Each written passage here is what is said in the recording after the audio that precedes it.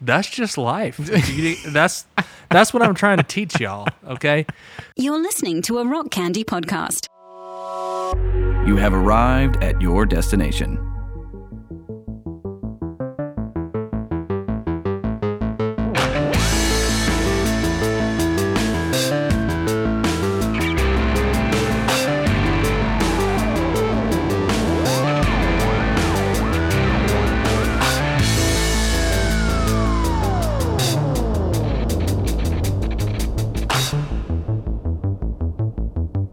All right, you want to do this? Might as well. Dope. We're all set up and recorded. We might as well. Dope. We might as well do the episode since we're recording. Yeah, if we we established the connection on the internet. We did. And, like we both have microphones. And We did establish it. I have a beer. I'm using ready my to go. my computer. Yeah, that's My a good voice thing. and your voice at the same time. That's a good thing. That's a good thing. Yeah. Also known as simultaneous. Yeah. So I'm going to jump right in with some big news that I have. Oh, I for got this. bigger news than that. Oh, do you really? Maybe Yeah. you should go first, and I'll just bring mine up later. I've been watching Cartoon Network, Yeah. and it's woke. Oh, is it? Wait. They're like Yeah. teaching kids about like fake news and stuff. Wow. Like in their cartoons. Yeah, like actual, great. like actual fake news. Well, like they're like, Yeah. there's a character who's like kind of mocking like logic and like this kind of stuff, and then like they Yeah. learn that like, oh no, you should Oh no, you have fact to check. You should fact check. Yeah, that's Yeah. good. What show? What show are you talking about? I feel like I heard that about like Steven Universe. Like not that Yeah. point in particular, but that it was pretty like it was trying to teach like good values to kids. One's and stuff. called like the life of Gumball or something. Okay. And there's another one with these other kids who like played D&D. Like they're all like there's one called something Mau Mau about this cat hero, and he's kind of a jerk, and it's pretty fun. I've just had Sounds Cartoon great. Network on for like the last 2 weeks just in the background. Wow. And I'm just like I'll watch the news, and then I'll just flip Cartoon Network on, and I'm just feeling better about the world. Of because course. like, oh, like this is what kids are consuming right Yeah, now. yeah, and that's good. And hopefully that means they grow up to be better people. Yeah, that would be really nice. Yeah, that would be pretty That's good. my big news. And That's good news. That'll be it. We'll be That's- signing off. And That is bigger than my big news. Although I'm I'll just kidding. I'll That's still not news. I'll still It's share fake mine. news. There's fake It's news. fake. No, it It's wasn't overblown. It's a conspiracy. So, welcome to the Common Creatives Podcast. My name is Thanks. Will. I am the doctor. Welcome, Joe. Wait, what's your news though? Oh, I was going to get there. That's Joe, by the way. He's Oh. the maestro. But That's me. My news is that I now officially have a favorite Taylor Swift song, which That I have never had before. And yeah, so, I'm curious. yeah. And so now maybe I'll save it. Maybe I'll wait. Yeah, save it. and Hold we'll- on to it. Yeah, we'll That's get good into news, that though. later. Yeah. It's good news. So I'm actually pretty surprised. I mean, I knew I would have like a default favorite, you know, like you're gonna Yeah. hear a bunch of songs. So we're talking about Taylor Swift today. I have only heard Taylor Swift insofar as a human person living in the U.S. in our time would have heard Taylor Swift. You can't escape hearing her. She's everywhere. Yeah. But I never sought it out, and I never really like dug into any of her stuff. So I knew I would have a default favorite, but the fact is I walked away going, that's the song that I would like throw on. Like that's a bop, as the children are saying. Yeah, that was going to be one of my questions. But like, Yeah. are there any Taylor Swift songs that you would just put on? I think so. Okay, so this We don't. is You can hold on to it. no. I'm gonna hold on to we it. can- I'm gonna hold on Yeah, to we it. I'm can- just saying we can shimmy down the rope that we normally shimmy down. the fact that Gym class. The fact that was going to be one of your questions says good things about how this episode Yeah. is going to go. I'm very excited. So why don't you Let's talk suggested about this Minority topic. Report for a Let's- second. Okay. I was Rewind. thinking every time we record an episode, Uh-huh. immediately after, Uh-huh. I have this feeling of anxiety. like And- regret, like you didn't do it right. Yeah, Uh-huh. like regret, or what did I say, or Yeah. am I going to hurt someone? And I realize Mm-hmm. it's more so now because like I haven't been living in seclusion. I've been going into work periodically when I need to. Yeah. I'll see a couple of guys there, safely and distantly and all that. Yeah. And then it's me and Tiff and the dogs, and then we pop over to see her mom and Yeah. all this kind of stuff. So it's not seclusion, but something about my new, and I'm sure this is hashtag relatable, something about my new normal. I just feel like irritable Okay. and anxious, Yeah. and I feel like it came out on the last episode a lot. Like, Oh, interesting. like normally I'm like, let's Yeah. look at all the good things in Yes. a piece of work. Yeah. And that's my default. But for whatever reason, on the last episode, I was like, ugh, who cares? You know what I mean? It was just a mood. Like we recorded at the it wrong was a time or mood. something. Yeah. Interesting. But I feel like I've been slowly and gradually snowballing into that mood over the period of the last 2 or 3 months Yeah. on this show. Yeah. I did notice a thing or two that you said in the last episode that it didn't seem rude or like anyone's feelings would be hurt, but it did seem out of your usual sort of conversational grooves. I enjoyed it very Yeah. much, but Okay. that's me. I just Yeah. needed to That's fair. I just needed to talk about it. Clear for a the minute. air a little bit. Yeah. Yeah. Well, So today, let's talk about anxiety for a minute and how it relates to Taylor Swift. yeah, let's do. The last couple years, I've realized, and we've talked about this before on the show, that I do struggle with anxiety a lot. Yeah. For as long as I can remember, when my phone rings, I get a pit in my stomach. Yeah. It's just it's too much. You know, and over the years, I've like learned to like just feel okay about it. In the last 2020, those feelings have spiraled. Yeah. You know what I mean? To where it's like, don't text me. If you text me, I'm probably not going to respond right away. I just can't, you know?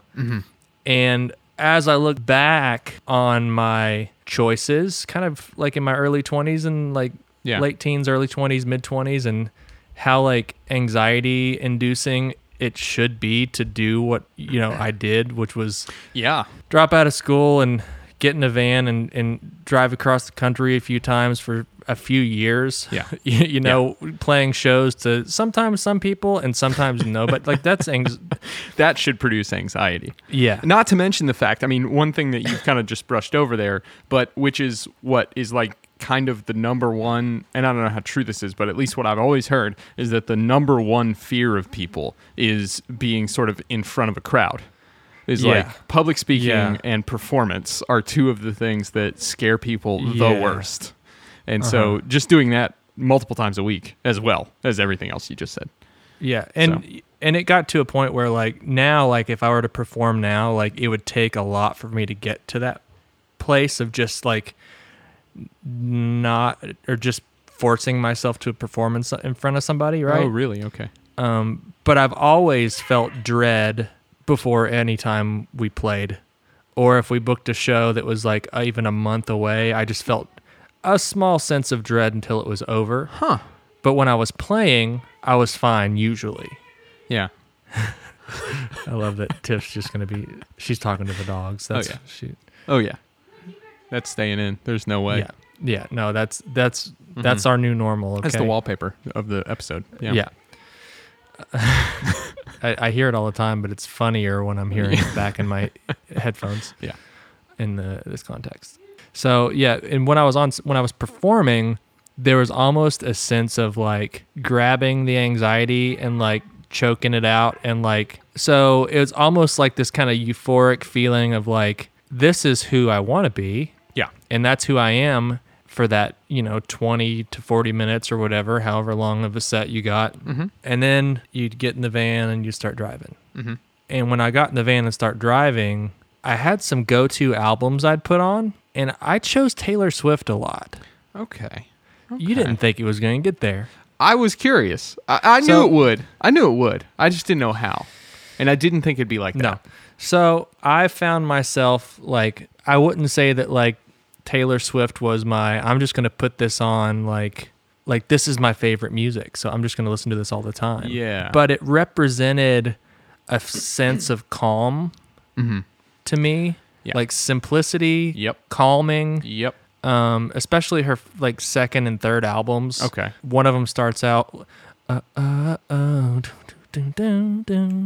there's just this chill just calming groove through the whole song, and for the most part through that whole album. Yeah. And we'd be driving all night, and I would just have that whole album just play through, and it was just like, it was just like this sense of like this.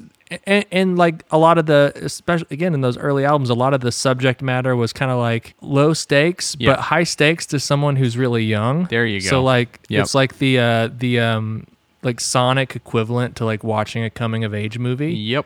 And not every night did I put that on, but when I was really feeling like I needed a sense of simplicity and calm, she was my go-to. That makes a lot of sense. So you're talking about her Fearless record, is that right? Fearless, and yes. Speak Now? And Speak Now. Yeah, okay. All right, Yeah, that makes sense. I listened, her first album was more of a just straight up kind of pop country album. And I listened to the, like, Our Song is the Sound of Screen Doors. Yeah. I knew that song. I knew Tim McGraw, but that wasn't an album I listened to just because I'd probably be more likely to listen to it now because back then I was like, yeah, but pop country. You though. had an aversion to it, yeah. Yeah. Yeah, that makes sense. It's funny that you say that because you already hit on some of the things that I was thinking. So, number one is that makes complete sense as to the reason you like her a lot. Yeah. Because, and also not just you. I mean, it makes sense just generally why people like that. Yeah. At least some of it. And this is not true across the board. For sure, but like with a lot of her songs and sort of what she's. Oh, by the way, Taylor Swift's a singer. You all know who that is because it would be like if we you're did, familiar. It's like if we did an episode on Michael Jackson. We're not going to tell you who Michael Jackson is. You just get it. Yeah. But nonetheless, there's a simplicity, as you're saying, which is in part what you sort of have to do just to go into critical mode. It's sort of what you have to do with something that's going to be so massively appealing to so many people. Yeah. Is it has to be palatable across all kinds of experiences and life positions and all this kind of stuff. So if you start singing about really specific, interpersonal, I don't know. It has to be something that's wide open. It's like a Marvel movie, right? Yeah. Anybody can find a way in, and that's part of its sort of cultural power. And I feel like she has that as well. But also the angle of like the coming of age sort of thing. Because I feel like, I don't know, how old is she now? She's 30 now? 30, 31. Yeah. She was born in 89, so she's 30 now. Yeah. So even now, one of the things I did to prep for the episode was I listened to an NPR little segment about her new record. And it seems like even her new stuff, all the way through to present day, she's still being interpreted and sort of understood as someone whose art is about their sort of life development. Yeah. If that makes sense. Yeah. And so that's a big part of her focus, And so it makes sense because I feel like that sort of tends towards the types of themes that you tend to like, at least in movies. And so I think that makes a lot of sense. Yeah, it's like a character narrative. It's yeah. That's a good point. I didn't think about it that way. So, for those of you who don't know more specifics, did you get a chance to watch that documentary? No, I on didn't. Netflix? No, I didn't. It's actually really interesting. Yeah. What was it called again, or what was it about, and where can people find it? It's on Netflix. I'm sure it was when it first popped up. You probably saw it on your main page a lot. Yeah. I don't remember what it was called, but it's essentially like the life of Taylor Swift from like the start to like 2019. Yeah. So like just a straight up documentary following her through probably. The release of her album Lover. And it's super humanizing. It's really interesting to kind of it's humanizing at the same time. Like it shows how much she as an artist and a person like craves and needs validation from an audience. Yeah. Which is super interesting. And she talks about it. And she wrote her first song, which turned out to be a hit song on country radio when she was 14 years old. Yeah. She was the earliest person to get a deal from whatever company she was working with, right?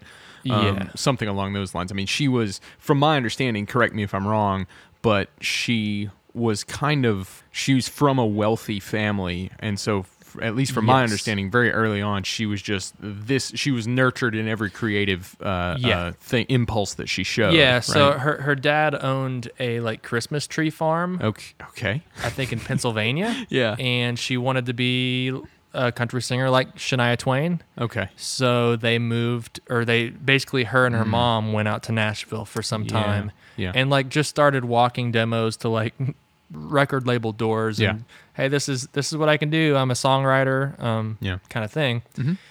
And I do think this is something that a lot of people find kind of controversial, but like this isn't something that's just going to explain the cultural phenomenon that is Taylor Swift's career. That's right? a good point. But I think her father ended up, the label she signed with, her father ended up buying into it. Yeah.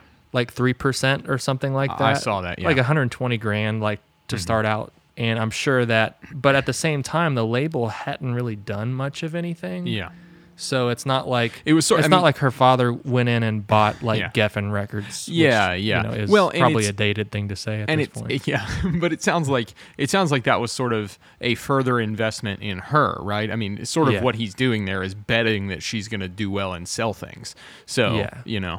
yeah. And so, I mean, what you're saying about that not explaining things, I think is important, because that definitely was one of my sort of knee jerks as I was learning about her sort of personal history. Is like, oh, it kind of takes it away from me a little bit that like she's from a Right. very wealthy, they're like stockbrokers, or her mom was a former stockbroker or something like that. So it's like you're just the type of person who, if you like to paint, well, now that's all you do and you work with the best people, and so of course you're going to be a good painter, kind of thing, Yeah. And so, but it's fair to say that like that doesn't explain I'm sure there are lots of people who are in that situation and do not become Taylor Swift. It's a sturdy foot in the door. You know Yeah. what I mean? Yeah. Like Mm-hmm. our song, that song that she wrote that kind of blew up on her first album, like she wrote it. Yeah. And it wasn't an $120,000 investment that caused people to fall in love with it, right? Yeah. Well, and that's one of the things that makes it seem, that takes the sting off of sort of that interpretation of her story, I think, is the fact that she's the songwriter.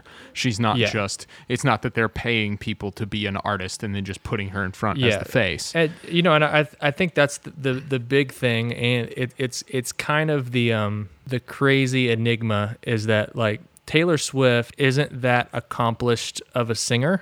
Yeah. She's not a bad singer. She's as good as anyone with a decent voice, right? Yeah. It's not like Ariana Grande, for example. Yeah. When she was probably doing like Mariah Carey style vocal runs at the age of 5, right? Yeah. And her parents are like, okay, this is just God-given talent, right? Yeah. And we're gonna find a path for you to make a career and have people kind of feed you songs and sounds and looks and all this stuff. And Taylor Swift didn't have that, but she did. She has an interesting look. Her voice is, for those who like her, and for me, pretty soothing. It's like calming. Yeah. And she has a very specific, the way she crafts melodies and lyrics is something that is her, right? So like even the later stuff where she gets into like kind of pop and hip hop stuff, right? Yeah.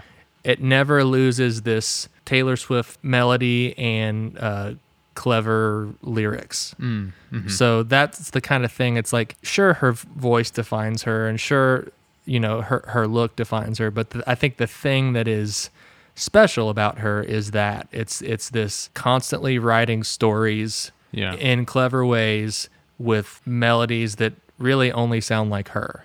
As simple as they are, her voice mixed with those melodies and those lyrics is just Taylor Swift. Yeah, no, that makes sense. And it's interesting that you say that, because like one of the things that I thought was so interesting about sort of digging into her a little bit is I had just never considered it. It wasn't like I thought otherwise, but is the sort of diversity of sounds that you get. And it's sort of one of the things that I sort of was thinking as I was listening through some of these things is the fact that she starts out being sort of marketed as country and being sort of country. I mean, depending on how you want to talk about it, it's sort of CMT pop country, whatever. But it's kind of the thing where those pop sensibilities can be just wrapped in kind of whatever package you want, And that's not really to downplay it, but it's to say like the rules of the game sort of stay the same.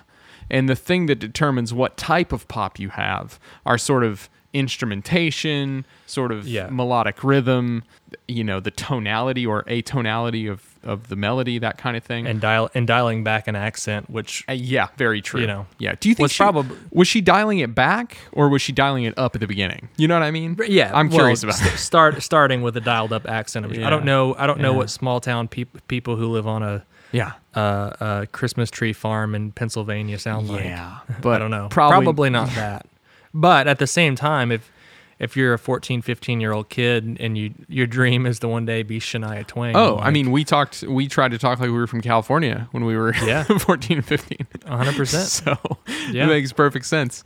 Yeah. So I did start with listening to, what's it called? Our Song. Yeah. I watched the video for that and definitely didn't have a super positive reaction to that song. Not like Sure. I mean, we've talked about it before. Like and I was referencing this earlier today, actually. I'm old enough to where I don't hate hardly any music. I just either want to listen to it because I like it or I just don't want to listen to it. And so this was the type of thing where I was like, I did definitely have a little bit of an eye roll to that first Sure. thing. Sure. I didn't know any background to it. I just saw it, and part of that reaction, rightly or wrongly, was not just the song itself, which is fine, and especially considering she wrote it, is good. It's a good song. It's a well-written song. It tells a story. Yeah. The imagery in it is like very clear. Yes, and like the lyrics aren't vague. You know what I mean? Exactly, and you can tell who she's been studying under, in a sort of metaphorical sense, like not to say she met these people, but you can tell who she's been listening to because it's like, it is paradigmatic pop country. It's like the little lyrical hook in the center is sort of the foundation piece on which you hang all the other lyrics, It all builds toward that little central metaphor of our song being something that's not a song. But I think part of my sort of eye roll reaction had to do a lot with kind of the video. I don't know that I've seen the video. The video felt very much. What did I put? I put something very unkind in my notes, and so like I put that it felt like, and I really do mean to separate the video from Taylor Swift. I will not be saying negative things about Taylor Swift for the most part, but the video itself, I put, felt like the musical secretion of capitalism just working. Sure. Because it was very much like the backing band had just the worst style. It looked like what someone who runs a business's idea of style should be, kind of thing. And like the guitar player had like spiky gelled hair and stuff dope. like this. And she had a guitar that was like all glitter on the front or something. Uh-huh. It just looked very much like, it looked like a team of people got together and did a marketing research group to decide what her video was going to be. So anyway, but all that said, I think you can separate that from the song itself. Sure. And obviously from her later career. She's a kid when she's doing that. Yeah, 17. Yeah. 2006. Well, and also, spiky hair was like still a thing then. It's true, yeah. It's true. And the drummer had some sort of like Bono glasses on. It was rough, but nonetheless, you're selling it to me, man. Glitter guitars and spiky hair gel and Bono glasses. Jesus, this sounds dope. It's very good. It's probably all back in style now. I don't know, but who knows? but nonetheless, it does make me want to ask about something which I don't know if you know anything further about this, but I did come across some things suggesting that she has had like a hell of a time trying to get her art and her image under her own personal control. Yes. And I don't know exactly what that entails. I don't know if that's like the first deal she signed was incredibly controlling or what it was, but that made me see that video with sort of new eyes of kind of like it probably wasn't her having the executive decisions on this video across the board. Oh, 100% not. She's like, that's her first single, her first video. She's probably thinking like, this isn't going to last. I'm just going to enjoy it and do what they tell me to do and sing my song. You know what I mean? Yeah. But her label, Dolly's upset again. Big Machine Records, I think is what they're called. Yeah.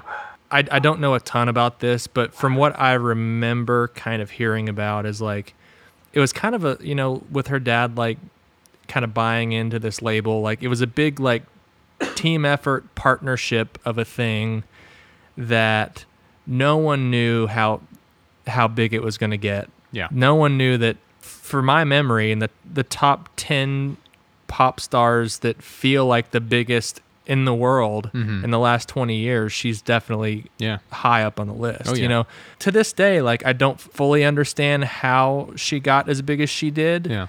And I don't think we will ever, but I mean, and that's not to discredit what she does. No, of it's course. it's just one of those things where it's just this weird, perfect storm of a career for somebody. Well, it's one of those things where it's not to downplay her to say that you couldn't control that. I mean, what those types of things, right? Your Madonnas during her heyday, or your Beatles or whatever. None of that stuff can be attributed to any small number of people. Yeah. It's just these it's like a cultural moment. It's bigger than, it's a cultural moment, Yeah. but at the same time, so far she's had a career of, let's see, 1, 2, 3, 4, 5, 6, 7, 8 albums over 14 years. Yeah.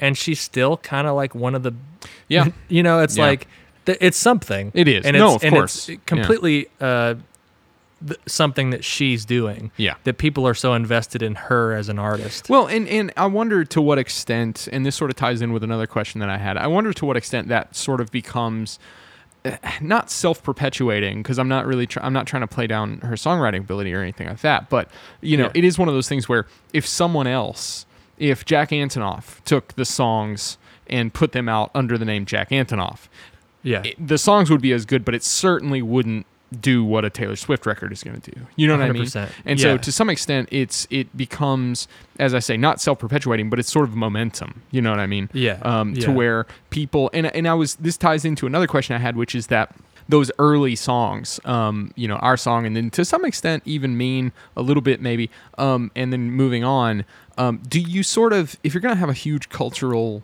not moment, but a huge cultural icon like this, and they're going to sort of change and become more artistically diverse over time, do you need those beginnings where it's pretty down the line? If she had only had those first 2 records and then had put out stuff that didn't do as well and nobody really talked about her anymore, right? Those first ones would have been kind of, once again, I don't want this to be pejorative, not cookie cutter in a bad way, but sort of standard. You know what I mean? Sure. Sort of standard pop country offerings. Do you need that stuff for people to give something like her later hip hop influenced stuff, pop influenced stuff, or this new folk stuff, to give that a chance? You know what I mean? Yeah, probably. It's almost a rhetorical question, but you know, it's a thought that I had. Yeah, I mean, it kind of all like stacks up on itself in the sense that like it's different. It's a little bit different now. It's just as difficult, but like you can put something out online that's super artistically interesting and blow up. Yeah. In 2006, not really. Yeah. The music industry was still alive and hurting. Yeah. Not for her. I'm sure that she created an entire industry for a group of people who now live very comfortably. Absolutely. And their families will for the next generation or so. But you know, at the time when that first album came out, like the formula was to put out that kind of Walmart factory made. Yeah. This is a no-brainer. Lots of people will like this. Mm-hmm. And the trick is whether or not it sticks. Yeah. And the thing that makes it stick for me is feeling invested in someone. Okay. It's not just the songs. The songs are a big part of it. But there's something about Taylor Swift and the way her career has progressed. And you can see it, like a lot of people, there are a lot of memes of like Taylor winning another award and another award and then another award. And she has this like, oh my God, me? Really? Kind of look on her face. And looking back at it now, you're like, come on, like you're one of the biggest stars on the planet. But when she first started winning those awards, she's probably thinking, I'm not a great singer. Like I'm not like, you know, I'm not a swimsuit illustrated kind of model. Like I'm not all these things. Yeah. And, you know, she's very pretty and her voice is very soothing to me. Yeah. But there's just something about her and the way that she's kind of handled the stress of a lot of eyes on her that has just, it's put me in a situation for time and time again. I kind of feel like it's this weird, it's like, I know you and I like you as a person and I want to defend you. Yeah. Yeah. And when a new album comes out, even if it's got a bunch of tracks on it that I don't like, and I'm like, that's like my sister writing a book and me like Yeah.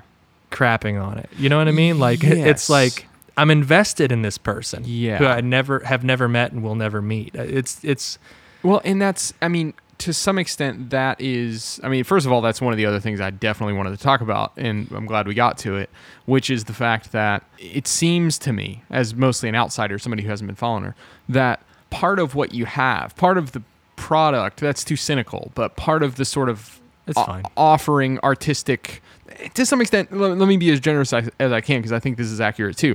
Part of the artistic output is her personality. Do you know what I Yes. mean? It's almost like an interactive narrative to some extent. Yeah. You are on, like you just said, like you're on her side, you know, and it's different, and it's not better or worse, but it's just different than something like, I mean, take your pick, St. Vincent, right? St. Yeah. Vincent puts out a new record, and it's got a bunch of songs on it.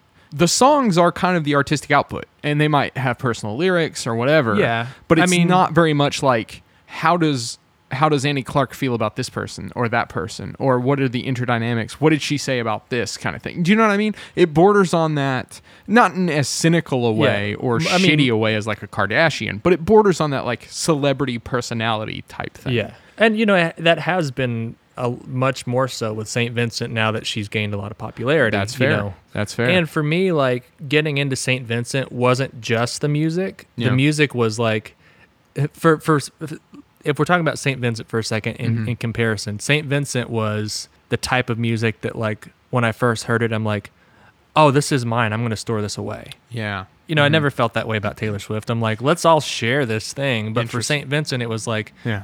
oh, this helps kind of define me in a way. I really like this. But if it wasn't Annie Clark's personality Uh-huh. and the intricacies of what makes a person, Yeah. you know, that's why she's one of my favorite Yeah, artists. for sure. You know, And- it's and not just the music. And it's never just the it's music. never just, yeah, I was going to say, Yeah. it's never that ever. I just wonder if it's a fair statement to say that in the sort of artistic output that is Taylor Swift, whatever that means, right? Yeah. I wonder if the sort of personal engagement plays a heavier hand. I mean, there's no one answer, Sure. but Sure. there's no one answer about that. But I feel like that is part of the way that many people have in, and as you say, it's never just the music. I mean, I talk about fucking Jeff Rosenstock, who's like not that big, Yeah. but it's definitely part of who he is. It's not just Yeah. give me those songs with no face and no personality on it and it's fine. It's like definitely part of like, I, you know, have sort of what you would call like parasocial relationships with all my favorite artists, right? You want to see them Yeah. do stuff because they're cool. So yeah. Actually, you saying some of this stuff, I'm kind of making some realizations about Taylor Swift's trajectory Uh-huh. as far as, because like that's the thing. Once you hit a certain level, like once Yeah. once you're Yeah. you know, shoulder to shoulder with God Himself, you know what I'm saying? Yeah. yeah. It's not. I mean, like By that you mean Jack Antonoff, presumably. yeah. Well, Jack Antonoff is my spirit animal. I know, Okay. yeah. I love him. Yeah. Like Jack Antonoff to me now is it's not as strong because I'm an adult. Yeah, But right, he's right. my 16-year-old self's Tom DeLonge. He's Yeah. like, Makes sense. yeah, like now I just don't want to completely change my face to be his face. Yeah, yeah. Now I just really admire the person because kids Makes- are stupid. Yeah, it makes total And sense. that same kid Uh-huh. at 16 years old, 15 years old, who just wanted to be Tom DeLonge so bad, that's Taylor Swift writing or on her first album, There right? you Like go. it's the Yes. same thing. Like Yep. put yourself in the shoes of like somebody like yeah. If Yeah. I blew up like playing like my songs that sounded like Blink 182, like Uh-huh. who knows where I'd be right now? Good Uh-huh. grief. Exactly. But Taylor Swift and how like kind of relatable she kind of feels, Mm-hmm. but at the same time, like think about like why Kim Kardashian got famous. Uh-huh. You know, reality Yeah. show. Yeah. She dated this person. She Yeah. dated that person. Sex tape. Sex tape. Yep. Yeah. And one of the biggest things, and I actually just watched earlier, a really uncomfortable clip of an Ellen Mm-hmm. and Taylor Swift, where Ellen I don't. It could have been planned. If it wasn't planned, it just felt really kind of. Ugh. Mm-hmm. But she would just kept writing her about all the guys she's dated in a short amount of time and how famous they were. And and when Taylor would say, we didn't date, she's like, yes, you did. You know what I mean? Oh, really? And it's just like that. Hope to God that was planned, because it was really uncomfortable to watch. So I will throw out that I don't know when that clip was from, but I did just watch the video for, what is it, Calm Down? You Need to Calm Down? And Ellen is in that video. So cool. Okay. I don't know when things happen, but she's I in think there. that was a while ago. Okay. Probably like between, Speak Now and Red or so. Okay. So there is something to be said about this person gaining popularity in the music industry, and then she dates somebody that like is also like popular, and then dates another person, but then she writes a song about that person and it's on the album. Yeah. And the last thing I want to do is make this episode about all the people she's dated and written songs about. Right. Because like, who cares? Right. But you have to address that, right? I mean, the answer to who cares is apparently everyone. Yes, exactly. Yeah. Right? That's what I was going to say. Uh-huh. There's a song about John Mayer and how like, it's also like, I think it's fair game to talk about that stuff. Sure. Because she's a smart enough person to understand that by writing songs and revealing in whatever form that that's what those songs are about, she's sort of made that fair game for something that will come up when you discuss her art, and it's that thing of like, you're learning about this person in a way that's like, this isn't the kind of stuff you just learn about anybody. This is your friend. And right? I guess maybe that's what I mean. I guess that's maybe that's the touch point for what I was saying before about sort of personality being more of the sort of artistic output, is that like, I mentioned anybody, St. Vincent, whatever. It is about their personality and who they are, and you think they're cool and all this stuff. But some people write either songs that are personal in a way that's kind of lyrically obscure, where you don't get sort of beat for beat plot points that are happening, or emotional feelings or something like this. And then other people just write about things that aren't interpersonal relationships. And so it's not that I'm not interested in those sort of personal aspects of my favorite artists, but it's that's sort of outside of their artistic repertoire, right? I'm interested in that because I'm a fan, right? Whereas I feel like with her stuff, at least just from what I've seen, it's sort of, that's kind of not at the heart of, but it's at least involved in the art that she puts out. It's like the content of a lot of it. No, that makes sense. But all of these things kind of adding kind of together, I think contribute to this odd superstardom, right? It's it's not just the songs, it's not just the melodies or her voice or the way she looks. It's also like, it's the same way we like the same reason people get so excited when the Great Britain, the royal family has a wedding. We get so obsessed about like the dresses and who's there and what this person's like. It's what we do. It's People Magazine. It's true. I mean, it goes back to our pop music episode from a long time ago at this point, where we talked about like, that's kind of the thing with pop music is you have to have, and I don't mean this to sound as cynical as it does, like, but you have to have a package. It's just the economic reality of it. You have to have something that's more, and it doesn't mean that you have to come to it in any sort of way that's not authentic or anything like that. But if you're going to appeal to that many people, and you're anybody, I mean, the Beatles, doesn't matter. If you're going to appeal to that many people, it can't just be music in a vacuum.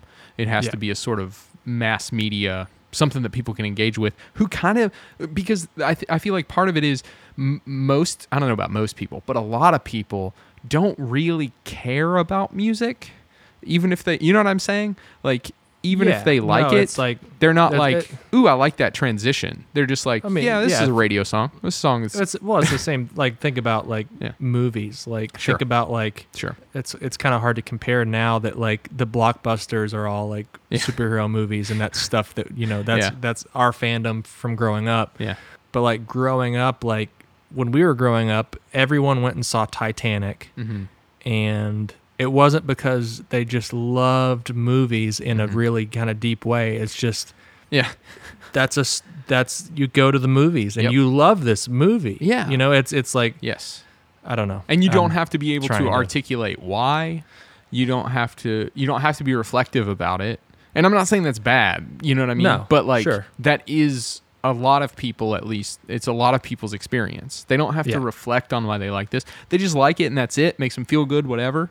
Yeah. Maybe they never think about why they like it, but they just like it, you know? Yeah. And that's, oddly, yeah. that's also kind of my experience with Taylor Swift. It's Oh, like really? I mean, I have analyzed why I like it, Yeah. but part of it is just I don't want to think and analyze and Yeah. Yeah. burrow into this like kind of like heady space. I just want to Yeah. like. It Yeah. goes back to like I just want to like relax and drive through the night. It's you so know? funny that you react that way to things. Like I understand that impulse completely. Like I just don't want to. I just want to turn it off for a minute, you know?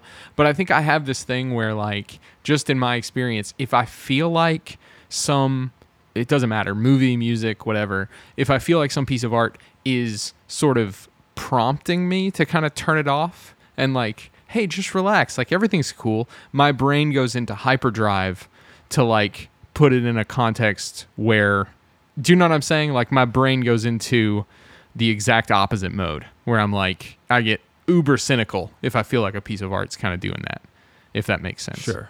It's kind of Wait. like, you know, it's What, yeah. a piece of art's telling you to turn off your brain. Yeah, I mean, kind of like, you know, I mean, the thing about lots of sort of widely accessible art is it's not going to really make anybody super uncomfortable in any direction. It's about like breakups or whatever, or things that we can all relate to, you know? Yeah. And Yeah. I just get this like, and it's not really true with Taylor Swift. I'm not picking on her. I'm just saying, since we've gone down this rabbit trail, Sure. pieces of art that do that too much, or if I feel there's this sort of false sense of trying to make everything okay at all, I get this kind of feeling like I'm at the mall. Like Sure. just everything feels disgustingly commercial when it feels like Yeah. that. And so, But do you not like? Does that mean you never like to go into the mall and just? Do you always feel aversion to the mall? not if I need something from there, but Yeah. but as I've gotten older, I didn't feel this way. I mean, you know, I didn't feel this way when I was a kid because we used to go and just hang out. But Yeah. like, I definitely have, as I've gotten older, have started to feel that way. Like, I feel advertisements looking at me when I'm standing in the mall, Yeah. and I'm Yeah. like, I could be in. Like, they're so trying to sell me. They're trying to get my money every second I'm there. And Yeah. they're putting on music that everybody will like because they want everybody in there and they want their money. Yeah. Like, it just feels so, I don't know, Yeah. it feels sick or something. Sure. Taylor Swift doesn't do that. I'm just saying, now that we followed down this rabbit trail. Well, like, you know. I think for me, it's like I should probably think a little bit more like that and engage Yeah. with it a little bit more like that. But like, if I get a chance to go to Disney World, Yeah. I go and Oh, that just like. This is like Yeah, that would wreck me. It's just this manufactured sense, like the Yeah. smells they pump in, the sounds. Yeah. But it's like for me, Yeah. it's just like I'm not engaging with this. Yeah. in a deep Yeah. kind of way. And I think what happens for me is like when that starts to, it's kind of like when you are trying to fall asleep and you can't because you keep going, oh, I was almost asleep. You know what I mean? Yeah. And you keep waking yourself up. It's like my brain starts to do that around things like that, where it's like, oh, you almost weren't caring about this, but how much are the workers making? You know Yeah. what I mean? But Yeah. but I don't feel. I think I feel that way, and that was a little bit of my sort of eye-rolly response to like her first video that I watched. Sure. But I didn't really have that to anything else. The rest of it I thought was interesting, and sort of the diversity of her songs is pretty impressive, and I Sure. know that's something that she gets like credit for a lot, but I didn't know it sort of firsthand. I'd never dug into Yeah. it. So Yeah, diverse, but at the same time, the through line of Yeah. what she does is always there. yeah, you know? can tell it's her every single time, even though she Yeah. sort of changes the genre window dressing or whatever. Which started with Yeah. 2012 Red, Okay. Yeah. which was her fourth studio album. Yeah. The song was "We Are Never Ever Getting Back Together." Yeah. Yep. I That had heard song- that one before. So It's a bop. it's a bop. We are never, and it's just like Yeah. dun, it's got these big stops in it, and it's Yeah. just like it's like you kind of pushing your head back. You're not, it's like grooving with it. Yes. It's incredibly groovy. You can get right down in that beat. So that was her first real hit that wasn't Okay. just country radio. Yeah. That was Yeah. top 100 Billboard. Hey, this thing's gonna work and last, and you're gonna sky's the limit. Yeah. Kind of thing. Which is 6 years into her career, which she was doing fine and selling a lot of merch, I'm sure, and lots of tickets Sure. and lots of albums. But like that song was like, oh, now everybody's just on board. And that was on Red? Yes. So after Red, she does 1989. Mhm. And I've heard 1989 referred to as kind of a shifting point. I don't know how much you think of it that way, but I've heard it like talked about that way. So Red has had the few singles that were kind of leaning into like kind of just what you think of as like the pop genre. Yeah. But the guitars the acoustic guitars were still in there, Uh-huh. still giving the flavor of transitional. 1989 was, I'm going to hang out with Jack Antonoff and a bunch of producers like that. And we're going to make I think it's the album that feels the most like, okay, I think I've landed on what I'm doing and what I am. You know what I mean? And then after that, I mean, I'm moving quickly because That's fine. I have very little to say about these. I've listened to a little bit of them, but I think she won, always was getting Grammy nominations at this point. Yeah. Especially through 1989. I feel like 1989 was the first album that she was really taken seriously by a lot of critics.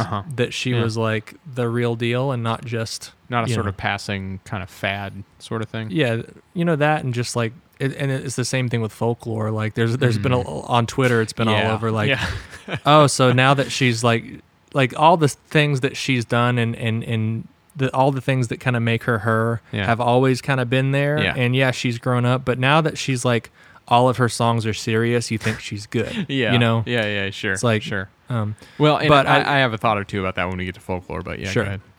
But I think 1989 was like a little bit of that, like, oh, she feels like it's like gone. It's from like teen bop to like, oh, you're a real adult artist on pop radio.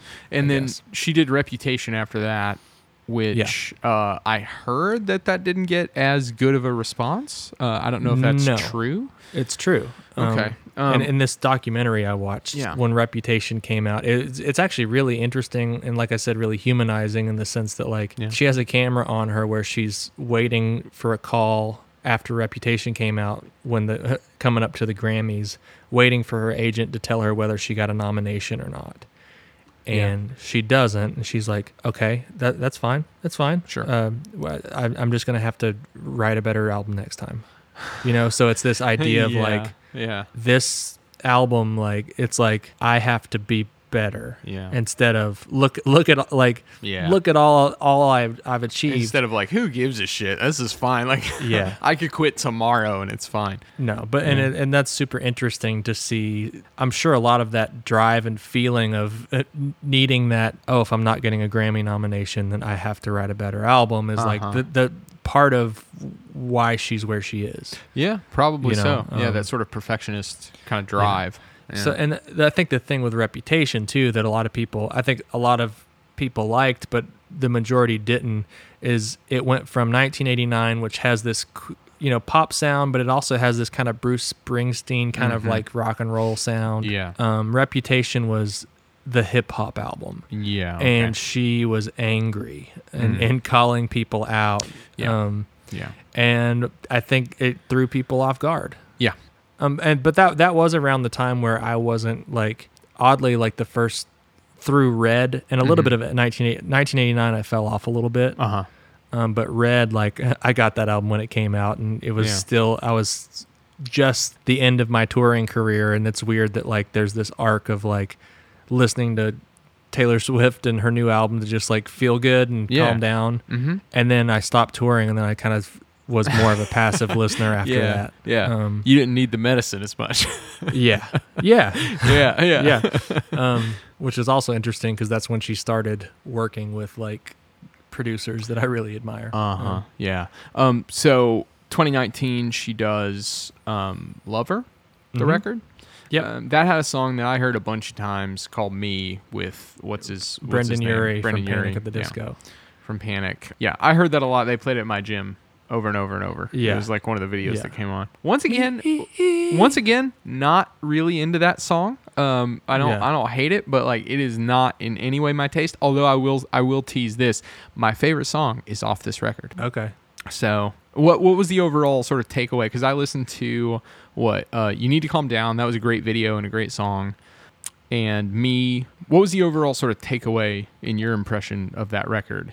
I mean, how did people feel? How was it received? That kind of thing. I think it was received well. Yeah. I think it felt kind of like a return to what people loved about her. Yeah. What people love about her. It's kind of less angry, I guess. Yeah. But at the same time, it's like it's interesting. Like when we're close to Taylor Swift's age, we're like 3 years apart, right? Mm-hmm. And she grows up while we grow up. Mm-hmm. She writes this really angry album in 2016. And I don't know if you remember 2016, but I was pretty upset. Yeah. Yeah, I was angry to say the least. Yeah. But it's kind of fun for artists like this who are standing the test of time. Mm-hmm. Like I said, like 8 albums in 16 years. Yeah. Still pumping it out, but also like you're just growing. She's growing up alongside you. You know Totally. what I mean? Yeah. And probably less so for you because like you're like learning about these albums kind of now. But Sure. I was probably 22 or 23 when I was like calming down to these albums. Yeah, definitely. Well, and actually talking about Lover and sort of her being roughly our age and Anger in 2016 and all this kind of stuff brings me to one of the other things I wanted to bring up, which is that she's also fairly politically outspoken.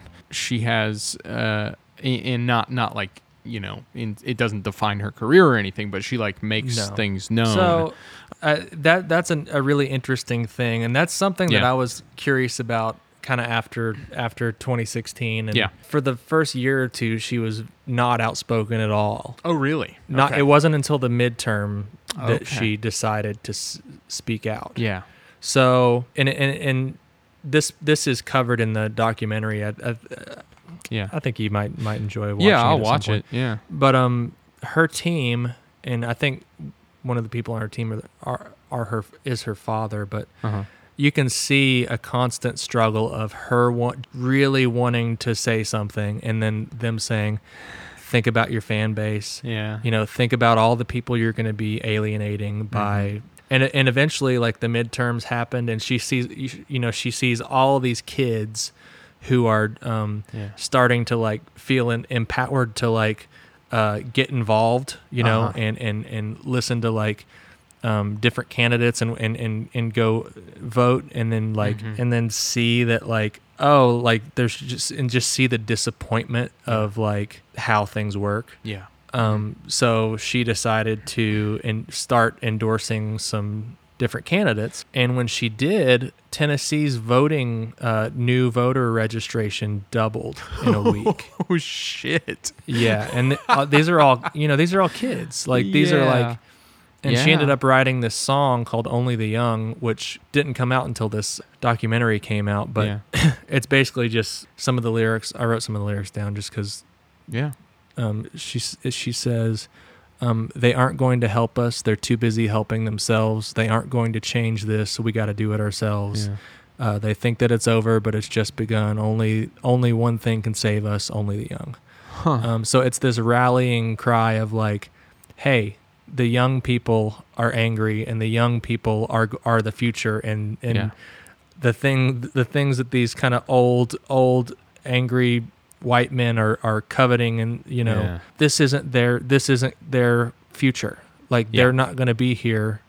And just being really outspoken about that, and like it's really interesting, again, humanizing to watch this documentary where she's like sweating bullets getting ready to hit send on a tweet. You know what I mean? Because she knows what that means to have that much kind of power. And it's super interesting. And, there were even some like rumors that came out early on, right after the Trump presidency, that like she was like a conservative and stuff like that because she was from Nashville, and like, just people trying to like paint whatever kind of picture they wanted, and she's Mhm. like, I can't let this let this be the thing. Like I Yeah. have to, say something. Yeah. Well, I mean, and I only know this because I've been, I watched the You Need to Calm Down video, which is pretty pro LGBTQ, which shouldn't be political. Just people are people are people, No, but nonetheless, 100% not. it counts as political, I guess, in our Yeah. unfortunate situation. But then beyond that, she's apparently identifies as feminist and as pro-choice as well. And so I don't know. I like that she's using whatever sort of cultural clout she has at her disposal to try Yeah. to do things that are positive, or at least lend voice to things that are positive. So That's a big question right now for anybody. Is Yeah. like Yes. speaking out on what you consider the right side of history, even Yeah. if you don't have many friends online, like Yeah. just doing your part and doing to, what you to, can. Yeah. to be one of like the most famous people of our generation. Yeah. Like, Yeah. So Lover came out, and then just very recently, as we're recording this, Folklore. Yeah. She puts out Folklore, and Yeah. I listened to a few songs off that, and I thought the concept was pretty interesting. It's a concept album, right? It's sort of from the perspective of various historical figures, I think, like not necessarily like famous people, but just people in history. Yeah, I think so. Like I think there's one song, I don't remember what it was called, and I don't even remember the melody because I haven't given the album much of a chance yet, other than just kind of engaging with people on Twitter about. I'll get to that. Yeah. But there's one song where she's writing from the perspective, I think, of her grandfather in World War II, and then jumping to like a healthcare worker in 2020, and like just those types of, making those types of comparisons. If that makes sense. No, it does. And she also worked with, so Folklore, as you mentioned a little bit earlier, is getting sort of positive nods from people that maybe she didn't get positive nods from before. But she's working with people that I think she hasn't worked with before. Correct me if I'm wrong. She has a song featuring Bon Iver. Yeah. She's So working with the National, the two, maybe? Yeah, the guy from the National was one of the producers, and then Jack Antonoff again. Yeah. And he did Lover as well, right? Yeah, he And all the way back. Lover. Yeah, Yeah. I think 1989 was probably his first contribution. Gotcha. But I think what's really interesting about this album is that she's written, recorded, and released it during the pandemic, Yeah. right? So like, Yeah. she basically like worked with producers like remotely, and recorded it. I'm sure she didn't record it herself. You know what I mean? Sure, yeah, but it's really interesting to see something like this, something so large, be so connected to something so specific that we're all experiencing right now. Like when we're old, if we get there, like we're going to be thinking about, oh, we lived through X, Y, and Z. You know what I mean? Like, Yeah. That's actually a really nice thought. I like the idea of looking back on this, Yeah. kind of thing. Yeah. That's actually very nice. Yeah, so maybe this leads us into what you wanted to talk about with regard to people talking about her new record. Is that kind of where you were going with Sure. people talking about yeah, Twitter? it's not like this big kind of revelation or anything. It's just the thing we covered it in the pop music episode over and over and over again. But like, we as humans tend to say, if this thing matches my taste, it's good. Yeah, sure. You know what I mean? Yeah. And if it doesn't, it's bad. Yeah. Therefore, this, and another guy on Twitter basically said, y'all, the only difference between like this album and her other albums is like she slowed down. Yeah. And she's not aiming for top 40. Like that's there's some of the biggest differences is like she's not just trying to be on, single after single. It's like it feels like she's just writing a record for that kind of bass and not the machine up for the bass. Yeah. If that makes sense. Yeah. No, I mean that does make sense. So I'm curious if it's the kind of thing where I would imagine anybody who matters is already taking her seriously though, right? Like this sort of, and I say anybody who matters, you know what I'm saying? Like music critics, people who write about music, people who analyze music, they're probably already taking her seriously, right? If they're paying attention, like before this record, I would imagine. But, I mean, I would imagine as well. Yeah. We also have to talk about Okay. Kanye West for a second. Okay, let's do it. Another thing, for better or for worse, a big thing that happened early on in her career, Yeah. 2009, I think, was that she won Best Video of the Year at the VMAs. Yeah. And as she was giving her speech, Kanye West, and people are still talking about this moment, right? And Yeah. right now for good reason, because Yeah. we kind of see like, Yeah. things aren't right. That was an unfortunate sort of early sort of Yeah. warning sign or something. So yeah. basically, as she was accepting her speech, a drunk Kanye West gets on stage, takes the mic from her, Yeah. and says, "I'm going to let you finish, but," and "I'm going to let you finish" is like, Yeah. it's become its own thing. Yeah. Yeah. But, Beyonce had one of the best videos of all time. Right. And Beyonce's just sitting in her seat, just like, mortified. oh, surely. no. Yeah, of course. because at 2009, she's probably just turned 20.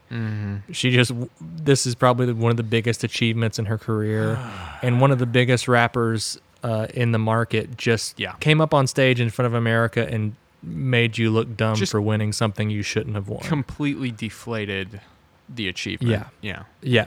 Yeah. And that also, I think, shifted her narrative in a way to where, again, people like me who, at that point I was starting to be a little bit more passive, right? Yeah. But just felt like, no, I gotta stick up for her. Yeah. Like it doesn't matter if her video was better or worse. People voted for it, and Yeah. that's what you get. Yep. Like, Yep. like, Yep. And it's not a unilateral decision. You don't get to decide that because you're cool, you're going to get up there and reroute things how you think they should be. You know what I mean? yeah. Which, as you're saying, I mean, it's a complicated issue because now you sort of look back on that and you go, oh, that's like, things are not fine there. It's not just sort of being, whatever, but that's a whole other thing.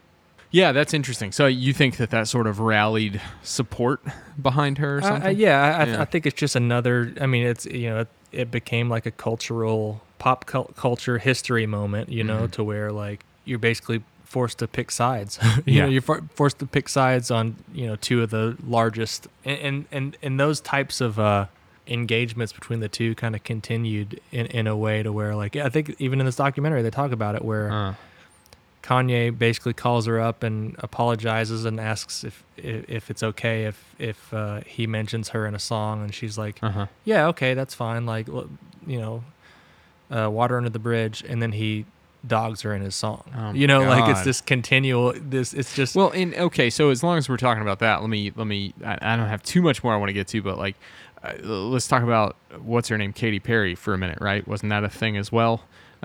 We don't have to go through all the I Am Right? That was like a was weird, it a thing with Kanye? No, Perry? sorry, no, with Taylor Swift.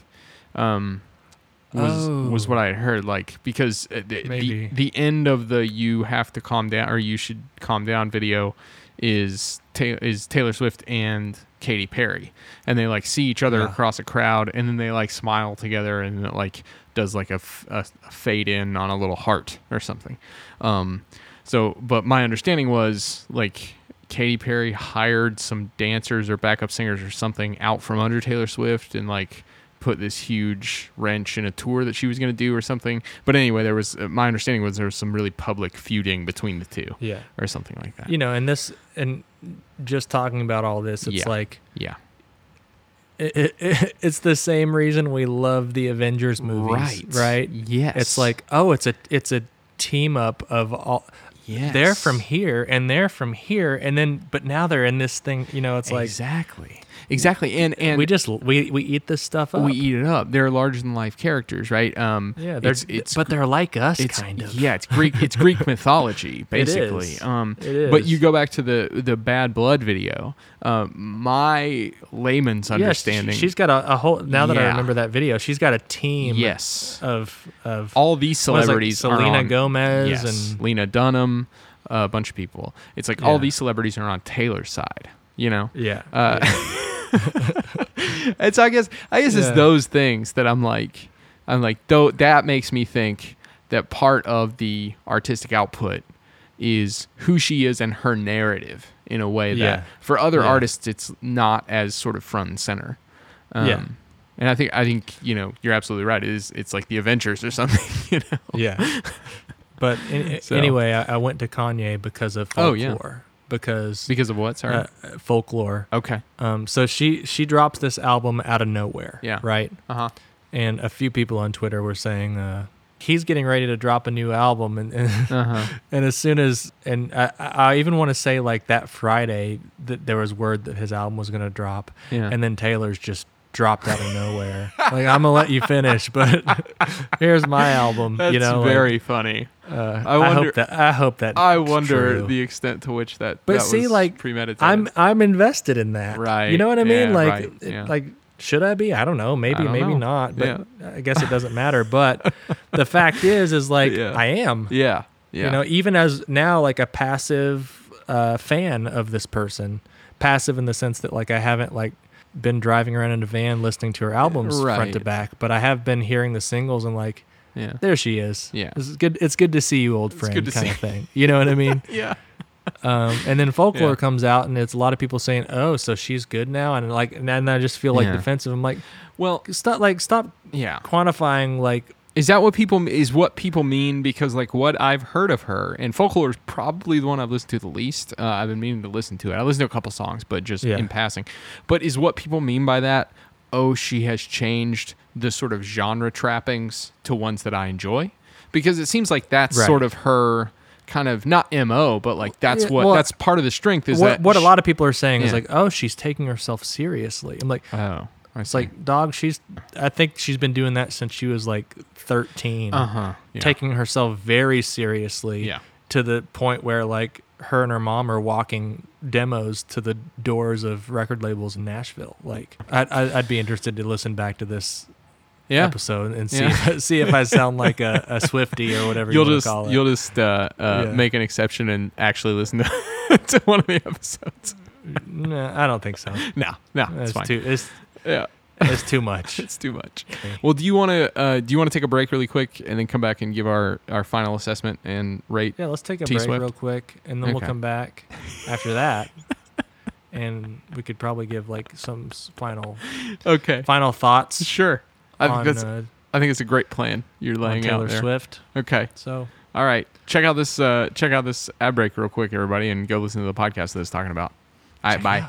My name is Matt Langston, and I play in a band called 11D7. I'm an artist, a producer, and I also host my own podcast right here on Rock Candy called 11D Life. We talk with the people behind your favorite songs and albums, from the writers to the producers and everyone in between. And we're not asking your favorite artists the same old boring questions like, where did your band name come from and who's your favorite Friends character? We're asking questions like, why did your marriage fail? Where does love come from? Is God real? It is a show about the importance of creativity and pursuing your passions, and we don't let guests leave until it gets a little bit uncomfortable. So check it out right here on Rock Candy and your favorite podcast app.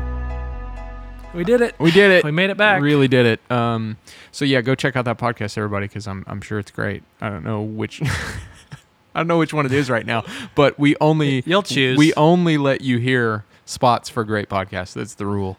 Yeah. But anyway, so you wanna give final assessment and rate old T Swift Yeah. before we bounce out of here. Any final? What are your final thoughts? You give your final thesis on Taylor. I don't know. It's interesting to think about me as like a 22-year-old guy and feeling like empowered to listen to this album Yeah. with a bunch of other dudes in the van and like not being ashamed of it. Yeah, You know yeah. what I mean? Like, because growing up, I was like, even though I listened to like a bunch of like really, really corporate punk rock music, like, Yeah. you know, it was like punk or nothing. Like, you know, Yeah. pop sucks, country sucks. Yeah. And then just a few years later, I'm like, fearless. Yeah. Mine. You know, it's like just feeling like good and like, I feel like that was the start of me being like, oh no, just listen to whatever. It doesn't Yeah. define you as a person or what your Yeah. values are. Yeah. It's just Certain things It's aren't like- like off limits or whatever. no. Yeah. And like, you know what? I also like don't only eat vegetables. Yeah. Like I also eat Skittles. And you know what? Sometimes Taylor Swift is a gourmet Skittle. Right. Okay. Right. So it's okay. Like You have you this can fun- eat candy. You have this fun thing where you very often will analogize with Skittles to Yeah. things that you like, and I think God, I love it's Skittles. perfectly appropriate. Let me just I be, love let's just- Skittles. yes, yeah, it makes perfect sense. I could tell you like 10 different ways to eat a Skittle. Like It one is- of my favorite ways growing up was Yeah. eating them one by one Uh-huh. and flattening them Yeah. against a hard surface, Uh-huh. and then eating it like a little cookie. Like taking bites out of it. Yeah, That's wild. 100%. Yeah. Yeah. I only know the sort of the divergence of like the marshmallow ways to eat where one takes patience and one doesn't. I mean, you can just shovel them in your mouth and chew them up Yeah. and eat them. But then also there's a like put it in your mouth and like Get a few in there. get a few under in there. your tongue. Yes. Okay. Yeah. Brew up. Yes. Brew up some fruit tea. Exactly. Put them in there And like then- they're cough drops or something. Like they're Yeah, like well- they're hard candies, and eat Yeah. them like you would eat a hard candy. But then when you chew up this big, Yeah. Right. big mess of Skittle innards, Of like just yeah. But that's the thing. If all you eat is Skittles, you're gonna not only you're gonna have cavities, Yeah, but you you're are- gonna have a bellyache, you are gonna die. and you might gain some weight. Yeah. So don't just listen to any one thing. Like Yeah. diversify your musical palette. Yeah, fair enough. So I mean, at this point, you're more of a passive listener. But well, do you want to rate Miss Swift then? In that case, Yeah. Yeah. The only way I can I think honestly rate Taylor Swift Yeah. is to rate Taylor Swift in the van at 1:00 in the morning. that's good. Yeah. And I'm not saying that it was only Taylor Swift albums. There were other albums too that were kind of soothing and calming. But I was Yeah. also listening to a lot of like Say Anything at that same time. So like I'd go from like Speak Now to like Yeah. Is a Real Boy. Yeah. And you know, it's like a push and pull, a give and take, and that's just life. That's what I'm trying to teach y'all, okay? But so I want to rate her on that. But Yeah. I'm also, I think she's doing the Lord's work with kind of empowering kids to like care Yeah. about stuff that Trying to I find important. hold the republic together. Yeah. Yeah, I'm going pretty high. I'm Cool. going to go for a solid 9. 9 teardrops on my very own guitar. Oh Yeah. my God.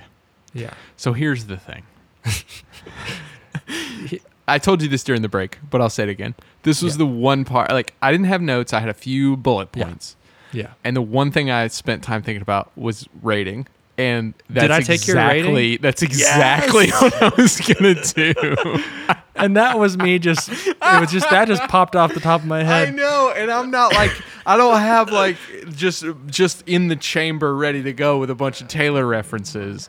So Okay, hold on. Okay, hold on. Give me just a second. Yeah. Okay, all right, I'm ready. Okay. Okay, I'm ready now. I had to phone a friend who wants to be a millionaire style. I've part of me is really proud that I stole that from you. Yeah. But the other part of me is like, he worked really hard on that. I did, yeah. That was my final class project for the episode. All right, so as I was doing this, so my experience with Taylor Swift is very different from yours. I never had any sort of animosity really at all toward Taylor Swift, and so unlike some pop artists, where if we talk about them, I'll have to own up to the fact that I like rolled my eyes pretty hard in my younger years. Sure. But I never really had that about Taylor Swift, and so most of my response is going to be things that I've listened to or read within the past couple of weeks as I was prepping for this. Yeah. And Because because mine's much more of just an emotional response. yeah. Yeah. And so she certainly is not my particular style. Sure. She doesn't scratch the sort of aesthetic itches that I have. But at the same time, I Well, wouldn't not really me either. Sure. You know, at this point. Yeah. But I wouldn't feel right given how accomplished and sort of nuanced of an artist she is, rating her very low at all. So like, Yeah. I think there is a sort of floor to my rating that I just, even if my own sort of artistic preferences would take it lower, I don't feel good about going lower than it. Yeah. Because I hear that. I see the skill that's involved. Even in just, and for me, I think the thing that's most sort of interesting about what I've seen of her creative output is that diversity that I keep coming back to, where each record is somehow it strikes that balance between it's a Taylor Swift record, but at the same time it's not the last record. You know what I mean? Yeah. Because some bands and artists have that thing where it's like, here's this record. Okay, now here's this record to the sequel or whatever, and it's the same thing. Well, it's like the genre isn't the defining factor of what she does. That's a great way to put it. Yeah. Absolutely. Sure. Whatever it is that defines her is bigger than a particular genre, and that's impressive. And so that puts a sort of floor on where I would rate her. So before I rate her, I will say, as I said at the beginning, I do have a favorite Taylor Swift song now, and my favorite Taylor Swift song is called "Paper Rings." Okay. Off of which album was that on? It's off of Lover. Okay. And like that might be one that I haven't really listened to. Maybe so. And as with many of the songs on that record, it was co-written with Jack Antonoff. Oh, hell yeah. Yeah. And I also noticed that like Annie Clark was a co-writer on one song on that. Yeah. Which is pretty cool. Yeah. No, Annie and Taylor are like buddies. Oh, that's dope. And that's the thing about and Annie. That's the buy-in. That's the buy-in that's the right buy-in. there. Yeah. That's the buy-in for sure. So nonetheless, that's my favorite Taylor Swift song now that I officially have one. And that's the first thing I'm listening to when we're done here. You should check it out. I am going to rate her 7 out of 10 because once again, I have to save my 10s for things that not only artistically I'm into, but also just personally. So it is going to be lower than your rating, but at the same time, and also these ratings don't really mean anything. That's true, but as well. They are. That's but they also are the definitive. They're definitive take. Yeah. But everything's made up, and the ratings don't matter. So okay, but hold on, I'm going to give her 7 out of 10. Say it. Sparks fly. Does that make sense? Sparks. Flying sparks. Yeah. Well, I'm just trying to make it. I'm trying to make it make the best sense. Flying sparks. I'm gonna give her. Yeah. You know what? Or you could go with the most modern version of Teardrops on my guitar. Yeah. That's those tears ricocheting. Okay. Yeah, let's do that then. My Tears Ricochet is one of her new songs. Take your pick. Flying Sparks or My Tears Ricocheting. Actually, 7 of my tears on my guitar ricocheted off. They ricocheted off the guitar. And that's my 7 out of 10 right there. Yeah. All right. So we got 9 out of 10 and 7 out of 10 respectively for Taylor Swift. A good showing for the definitive cultural take. Also, solid. You know her song 22? Yeah. Mm-hmm. Again, it's a summer bop. Mm-hmm. Turn that up to 11 in your car while you're with the windows down. That's right. And I sing it to my dogs. But instead of 22, I replace it with 2. Because it's always 2. I don't know about you, but she's feeling 2. That's really funny. Yeah. That's really good. All right. Well, on that hilarious note, we'll leave it. This is a Common Creators podcast. We're a dual production of the Destination Nation Network out of beautiful Louisville, Kentucky, and also Rock Candy Recordings out of Asheville, North Carolina. Go to destinationcomics.com to get all your comics and other kick-ass podcasts, and also go to rockcandyrecordings.com to hear the awesome podcasts and check out all the 11D phenomena that's going on there. As always, reach out to us and let us know what you want us to talk about. You can get us on Instagram at Common Creators Podcast and also through Gmail at commoncreatorspodcast@gmail.com. That's what it is. So hey, I've noticed you've been engaging on the Twitter more. I've been Twittering a little bit. Yeah, I have too. A little bit. I feel like it's been like going to a party where like you just don't know everyone there. Yeah. But like all the people there are kind of into what you're into. See, okay, and you're trying really hard to engage with those people, and sometimes they don't. But when they do, it's like, oh, I think I have a new friend. See, that's a great way to engage with that. And I've noticed that like I see, because I don't follow a ton of people, and so I see you show up on my feed, and I'll see like comments that you've put, and I'm like, very often I'm like, does he know this person? Or is he just like, he's seen this and is responding? Yeah. But I like the way I'm like putting myself out there. Yes, I like it. I was going to say, the way that you're engaging makes me wonder if you already know them, and I think that's good. I think that's strong. And I think it's a direct response from feeling the pandemic and like kind of reaching out to some new people just for some kind of interaction. Yeah, that makes sense. That makes total sense. I'm a nerd, and so some of my favorite accounts that I follow are Courier Journal journalists that are writing about the political realities on the ground in beautiful Louisville, Kentucky. But yeah, I think your way's better. So. All right. Anyway, we'll leave it there. Thanks for listening, everybody. This was Taylor Swift. We'll have another episode up next week. I got to do the. Yeah, we got the thing we got to do. As far as being a country pop prodigy when you're young and then developing into a artist who is really a full out cultural icon and sort of defies definition and is part of, they sell their personality along with their music in a way that's very interesting. Would you say that you concur? I don't know about you, but I do. That's very good. That's very good. Yeah. Bye, everybody. Bye.